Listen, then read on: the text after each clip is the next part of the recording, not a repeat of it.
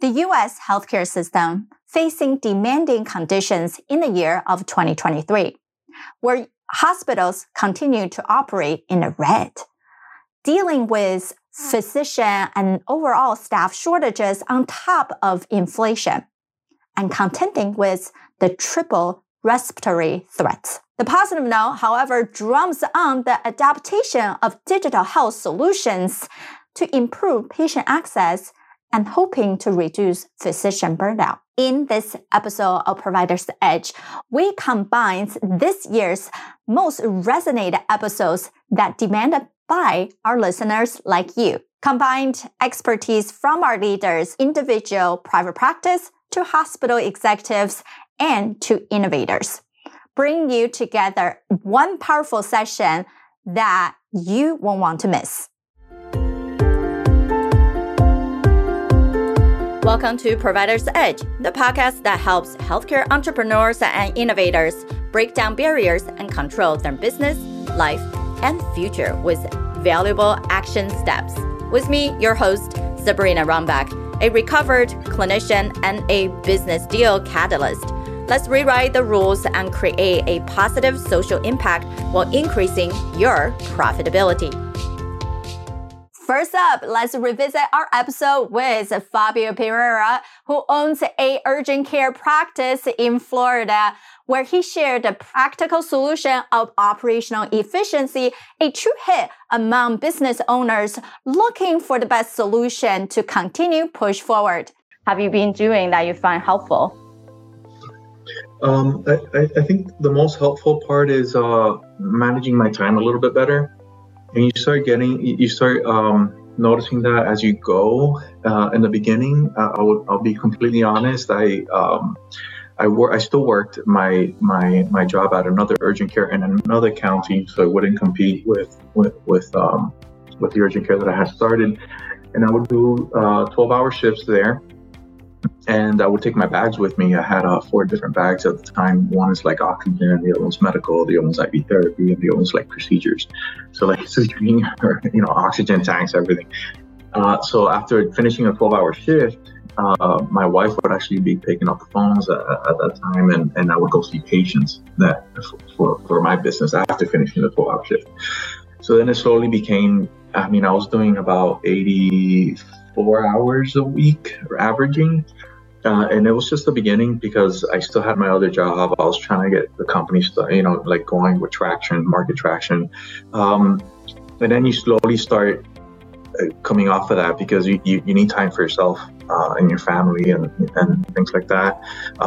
So there's three things that I got from Patrick B. David, which totally makes sense, is outwork, outperform, and out-strategize. That's when we're talking about the. And I think in the beginning you do more of the outworking and performing because you're not there yet to be out strategizing, right? So when you get more into that level, then you start realizing, okay, well, I need to manage my time a little bit better.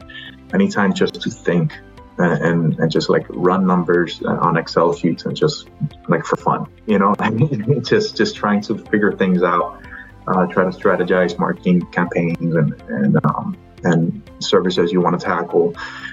So I think that's the biggest thing that I've learned that I'm going through right now at this point is like you mentioned before, what can I do? What do I not need to do so then I can see more patients? Because that's what's going to generate the revenue. So that's where I'm using my time a little bit better these days. Perfect. And then now you're at a stage of really growing and potentially scaling, right? And then I know you have a small team of 3. Is that it? Yeah. So I have it's a team of 3. We have my wife, which is our CFO, myself, and then the medical director. Those are our main people that are within the company.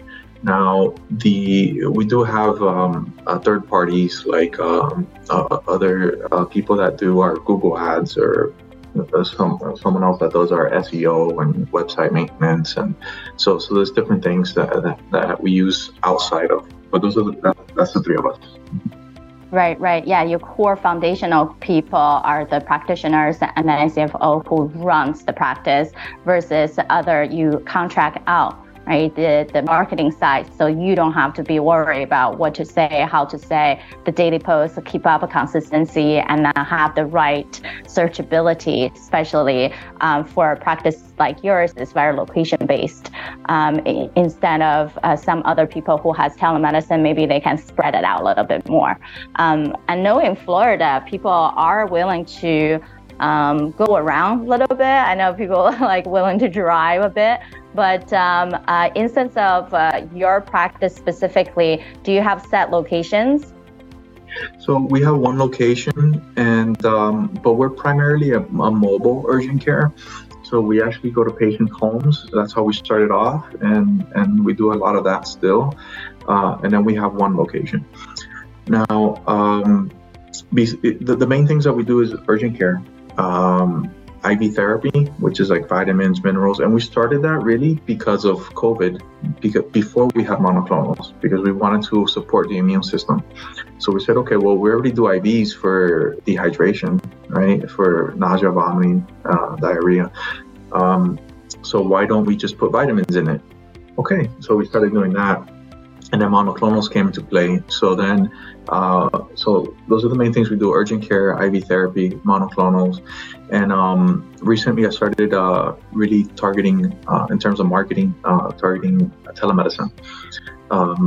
I think it's a big market where it hasn't really fully been tapped. I feel that it more usable, or people started using it more, feeling more comfortable with it. But I think that we're just at the beginning of that, because we're growing as a society. Millennials, we can use technology a little bit easier, things like that. People are busy, they're on the go.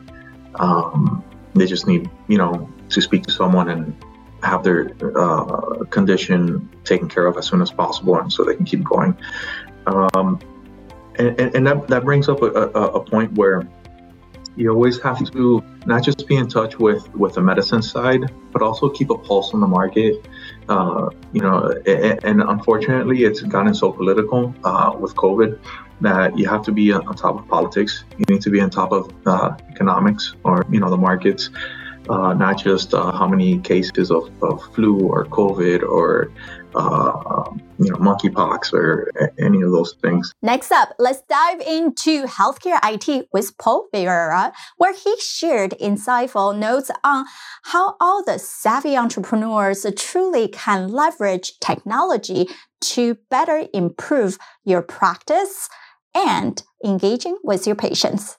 So I went on to explore the idea further, and I was actually late with my paper. The professor wasn't terribly thrilled about my delays, but I said, I'm going to come at this from a completely different angle. And I worked at the local hospital and kind of saw how they did things. And they would set up the surgical room specific for that surgery. So if it was cataract surgery or heart surgery or neurosurgery, the technology that was going into that room was a very specific setup, and there would be a minimal technology fee for the doctor doing the surgery. So ultimately creating a win-win. The patient got the best possible outcome, the doctor had the best technology, and you had this full-fledged hospital-grade IT department within hospitals for doctors. So I came back and took that information and said, hey, we can provide a hospital-grade IT department that really helps doctors at the private practice entrepreneurial level. And that was my paper back in 2003. And that turned into To Serve CT, because the idea had a lot of merit. It was really good for everybody. It was good for the patient. It was good for the doctors. The university loved it. They got behind it. And that's how the company started, was in 2003 at the University of Connecticut. And today we worked with over 12,000 practices, 12,000 entrepreneurial doctors, and we help them achieve their vision and their dream. So often, people talk about how Surf got started, but with that type of experience, building 12,000 private practices and helping build these specific systems for the way that these doctors practice, not generically, but specifically for how you practice, we're able to empower doctors to realize their dreams. So it's been an exciting journey. Yeah, I'm sure it can be, and especially from an early stage when people might not have thought about the importance of IT infrastructure, or they thought about it, they need it, but they don't quite get it. So it's great to have someone who has the vision and could create that strategy for the end users. So bring us back to, if you think about it, a lot of us who are clinicians gone through years and years of training, but on the practice side of medicine, dental, wellness. But it's not so much on business thinking, right? When they have to put on these different hats, they don't even know what they don't know. So when you approach someone, let's say, who has a new established practice, or even have been in there for a few years, but really don't have that foundation of IT infrastructure, how do you approach it? How do you make people aware, help them see what they're missing? Sure. So we start by asking questions, and we start by first asking, if you could have anything at all, if you could have anything as a doctor, forget what you've been told in the past, what would that be? What is your ultimate vision? And, so often doctors will share, well, I went through dental school, or I went through medical school, and, I ended up here. And so it's like, like life kind of forces you into a certain situation, or you're reporting to a practice. You have this like cocoon-like effect where you're going to the same practice day in and day out, almost like reporting to a box, and you don't see everything that's possible. You don't have that global view of what's possible. So we always start with like, forget what you've been told. Like, if you could have anything at all, what is your vision? And the answers that we get are so unique. And so many doctors feel like they have to work within their practice, and that they go to work at their practice, and this is kind of how the place stays afloat. And we start to expand on that. And based on what their vision is, we're able then, with our experience, 20 years, 2 decades, 12,000 practices, and not selling one piece of technology, but helping them implement the technology properly, we're able to put a system in place that will create automation that will help them achieve their vision and creates alignment in practice, real automation. So often when I speak with doctors, if they're not really understanding, I'll give them a little analogy, and I'll say, your practice is running like a local coffee shop.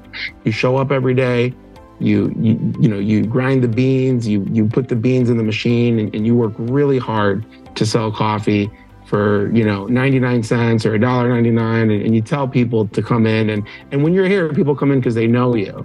But we're able to put these systems in to your practice that will help you achieve your vision and your dreams, and really make your practice run without you, which, sometimes is alarming to them. But, if you had more time, what would you do with it?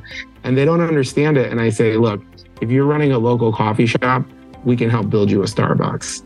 And then suddenly, like, that trigger goes off, right? And it's really, really exciting when we start this journey with doctors, whether they're established and they've been practicing for 20, 30, 40 years, or we meet them in a university setting because the university invited us in to speak, and they have these big dreams. It's exciting when we start this journey and we hit these goals, because when you hit these life goals of more time with your family, or more freedom, or a business that runs itself, and really, really happy patients, because the experience is, designed at another level. It's exciting because the clients get really happy, the doctors are happy, the team is happy, the patients are happy. And sometimes, we get a call and the doctor says, hey, what's next? What can we do next? So when you have automation and you can take yourself out of that daily grind, that daily survival mode, and you can build a practice that starts to work for you, the possibilities are limitless. It's super exciting. Then we dive into the topic is most listened, a special topic on the new focus of mental health within the healthcare system with J.C. Somers. As a physician associate and practice owner himself in psychiatry, we truly explore the strategies that you can use in your everyday life. Stay tuned. So there are multiple different components on our gut health that has, we know serotonin in there has a lot more, right, in our brain. So for back in school days, right, or any stressful moment, I know all of us have that gut feeling, the crunch. Well, like that's same thing as how our patients, especially when they are having more of a mental fitness concern, to be able to address how we eat really affecting everything in our life, not just the obesity pandemic that we're facing or the coronary artery disease that they really should be addressing, but so many more things. And I love that you're adding different component of wellness and holistic care into mental health as well. So just wondering, how many patients are you seeing on a daily basis now? I would say I typically see about 15, maybe something like that. It depends, depending on, how much I'm working that day, but I would say somewhere between 12 and 15 is about average. So yeah, and it's kind of a combination. Obviously, all my patients are mental health focused, but a lot of times we'll focus, more on diet and other things like that. I mean, I don't think those things are independent. I mean, the thing about a healthier diet is, we don't just live longer, but we die less painfully too. Right? I mean, the point is we're not trying to live forever. What we're trying to do is to address issues of quality of life. Everybody wants those things, right? I mean, a long time ago, we recognized the impact that tobacco had on our health, right? But 50, 60 years ago, that wasn't the case, right? I mean, that tobacco was outed as the killer that it was, a long time ago. But somehow we're still serving bacon at medical conferences, right? Because nobody thinks that that's healthy for us, right? And yet we're still kind of saying, oh, well, yeah, but, every once in a while, right? But we don't think that about cigarettes anymore. We don't think like 1 or 2 cigarettes a day is okay, right? So, we constantly have to be addressing these things and realizing that there's a real biological drive for these things, right? There's a real, component of that our body has been working on for tens of thousands of years, hundreds of thousands of years. If you came across a donut 10,000 years ago, you better eat it, right? I mean, because you weren't going to come across that again. And you were walking 20 or 30 miles a day, right? So trying to understand how our bodies and our lives and the demands on us have changed, really, especially over the past 100 years, but especially over the past couple thousand years, right? And yet our brain hasn't changed very much at all, right? As far as how it works, how it's wired, how we respond to stress and danger and anxiety, all those things are wired in there. And unlike cigarettes, which we can completely stop and never need again, everybody has to eat, right? We all have to have that drive. And so then the question is, what do we eat, right? I mean, the CDC says that 1/3 of all deaths in the United States are due to diet-related conditions. 1/3. Right? I mean, those are hundreds of millions of people, certainly worldwide, that are dying every day from heart disease and diabetes and, obesity related things, right? All these things, not to mention all the cancers that are diet related. So if we can talk to people about these things, a lot of times I'll talk to people and they say, well, I thought you were in psychiatry, but to me, thinking that psychiatry is just about people who are depressed or anxious or schizophrenia or having bipolar disorder is missing the point. Right? Psychiatry, just like family practice, just like every other field of medicine, is about addressing our patients' needs, right? It's about quality of life. What do people care about, right? Identifying that, addressing that, moving those people forward on their journey, that is the point, right? And it's great to be, less anxious or less depressed, but if we end up dying at 65 of a heart attack or stroke, I don't know that I've done anybody any favors. Right? Not to mention that you suffer before that. So, really addressing that. And we're starting to understand so much about that now. You mentioned gut bacteria, but that's just part of it, right? I mean, inflammatory cytokines, how we're metabolizing certain medicines, right? The genetics and the epigenetics associated with, our environment and our food and stress level and sleep level, right? All of these things play a huge, huge impact. So I talk to people a lot about that. And I think it's really, really important. I mean, I think we're missing part of that in medicine. We're kind of staying in our own little lane, but I don't know what our lane is, right? I mean, we're in healthcare. Right. And that's what we're supposed to be addressing. Right. It's about integration. At the end of the day, we can even apply those to our own life. Are we living for what purpose and what's that big mission that we're going after. And yes, nowadays we talk about biohacking even. Now, some of those activities, treatments, whatnot are for people cash paid. So that means people can actually need to be able to afford that. So are we doing that as providers for ourselves, recommending for our patient? But what about all the underserved, underinsured, then they can't even get basic care because they keep running to the ER just for that one thing. And perhaps they did see you in a clinic, but they can be lost in follow-up for the past 3 years. You have no idea what's happening with them, or you have no staff to be able to reach out to them to close that loop. So I know thinking about quality of life for us is very important to be able to sustain the practice so we can provide the care and serve our community. Lastly, we explored the innovative financial structure with Dr. Karamanchi. His perspective on bringing cash model into businesses within healthcare has been groundbreaking, making it a top choice for the forward-thinking professionals. When was the moment that you feel like, hey, business side of building your own practice was something that you had a deep passion in? So I got into the venture because there are very limited number of clinics that offer this, even in Florida. So I wanted to create my own model, and I felt that this was the best model of care that can be delivered to the patients, especially with what I offer, like the energy healing, the yoga, meditation, and all of that. So that's the reason why I ventured into the business aspect. And it's much harder than being in corporate. In being in corporate, you go to your shift, you check in, do your stuff, you go home. You do have some leadership stuff to do, but the finance side of it, you don't deal with it. You don't deal with marketing. But there's still some sales. Even though you're in corporate, we still sell the surgery to the patient. That's the sale. Although it doesn't look like a sale, we just tell them to do it. So I think it's a different world. The business world at times I feel it's much harder than being in corporate. Right. And that's true. Also, we're never really taught in grad school about business side of medicine. It's always research-based decision-making, finding out what's wrong, and then what's the best next step, and rule out the zebras and all the other things that we're really worried about for our patient. Yeah. But not so much when we're leading a team, it's beyond just the clinical side of the leading the team. Now it's become what are the other intricate of things that we really have to consider so patient can continue to come back to the office. And if we wanted to be able to see more patient, create more impact, what is that next step?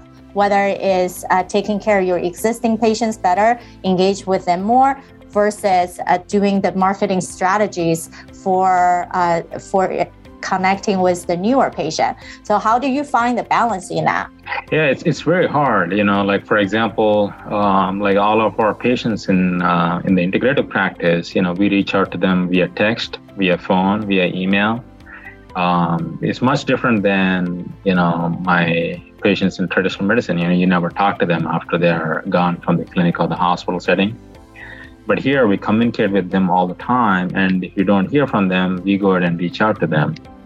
Because sometimes the patients forget that, if they have to do stuff or they have to come back and, see the doctor and sometimes they forget about like what we discussed 6 months ago. So it's about constantly reaching out, constantly communicating. I think the biggest thing I learned in business is all about communication. It's and every day I continue to improve on that. And it's communicating with the staff, communicating with the patients, and how better to do that. Patients love text message for some reason, Yeah, and especially, I'm not sure what's the population you're dealing with. Is that seems to be elderlies or like middle-aged? Mostly middle-aged. We have few elderly patients, but mostly middle-aged. Anywhere from 35 to the 50s and 60s. Exactly. And I think that's why the middle-age group, right, the 30s to 50s, and they're still pretty active. And we grew up with the technology part, and we just got so much usually emails in the inbox, it gets overwhelmed, or the business emails usually go to the spam. So people tend to actually see them text messages and, oh, there's an alert. I actually need to do something for my care. And so definitely one of the directions, even from the Medicare and Medicaid side, right, value-based medicine practices, I think our healthcare system start to shift in that direction. How do we take care of people as a whole? And the incentive, especially people with chronic diseases, I'm sure you deal with a lot of those, people bouncing around, trying to find different solutions. How do you really get to the care? And then with the new incentive, those messaging, these care coordination used to not able to be built. And then people don't really know how to take care of the patient and bring them back. Huge thing on communication. What do you say? It's not as even important on how you say it, how you engage with them in the right moment of their lifespan, or even just a week, right? Like sometimes people just get caught up with stuff. Yeah. So I think it has to do with instant gratification, because they don't want to send an email or a message and wait for the doctor to respond for 1 to 2 days or 1 week. They want the response within like minutes to hours. I think that's where we're all going, and they want a constant conversation even after they're done with the visit. And that's where you probably had speakers about concierge medicine. We're going into concierge medicine as well. There are some clients, they really are so busy, they don't want to come to the office, but they want their medications to be refilled. They want the stuff done on a regular basis without being seen, and they're willing to pay for their service. 2023 was a landmark year for healthcare entrepreneur, marked by innovation, challenges, and growth. We reflect on the wisdom embarked by industry leaders, shared lights on how their strategies can revolutionize your healthcare venture. Fabio enlightened us on operational efficiency in healthcare professional businesses. Paul highlight the revolutionary role of IT. J.C. Sommer shared vital self-care practices for healthcare entrepreneurs, and Dr. Karamanchi explore the benefit of cash pay model for practice owners. Each episode offers unique insight, empowering healthcare entrepreneurs to thrive in this challenging era. Stay tuned next week as we feature the most listened episode on growing your business through marketing strategies, culture building, and optimizing leadership. As we wrap up in this reflection on 2023's most enlightened moments, please share your expertise on LinkedIn and tag me, Sabrina Runback, to join the conversation. We would love to hear what are your insights and takeaway from these episodes and how they can shape your approach in the coming year of 2024. Thank you for tuning in to Provider's Edge podcast. We hope you enjoy our latest episode and found the insights and tips helpful. We'd love to hear your feedback on the show and learn what topics you'd like us to cover in the future. So please take a moment to leave us a review on your favorite podcast platform and let us know what you think. Your feedback is essential to help us improve the show and provide you with the content you need to take your healthcare business to the next level. Thank you for your support, and we look forward to hearing from you soon.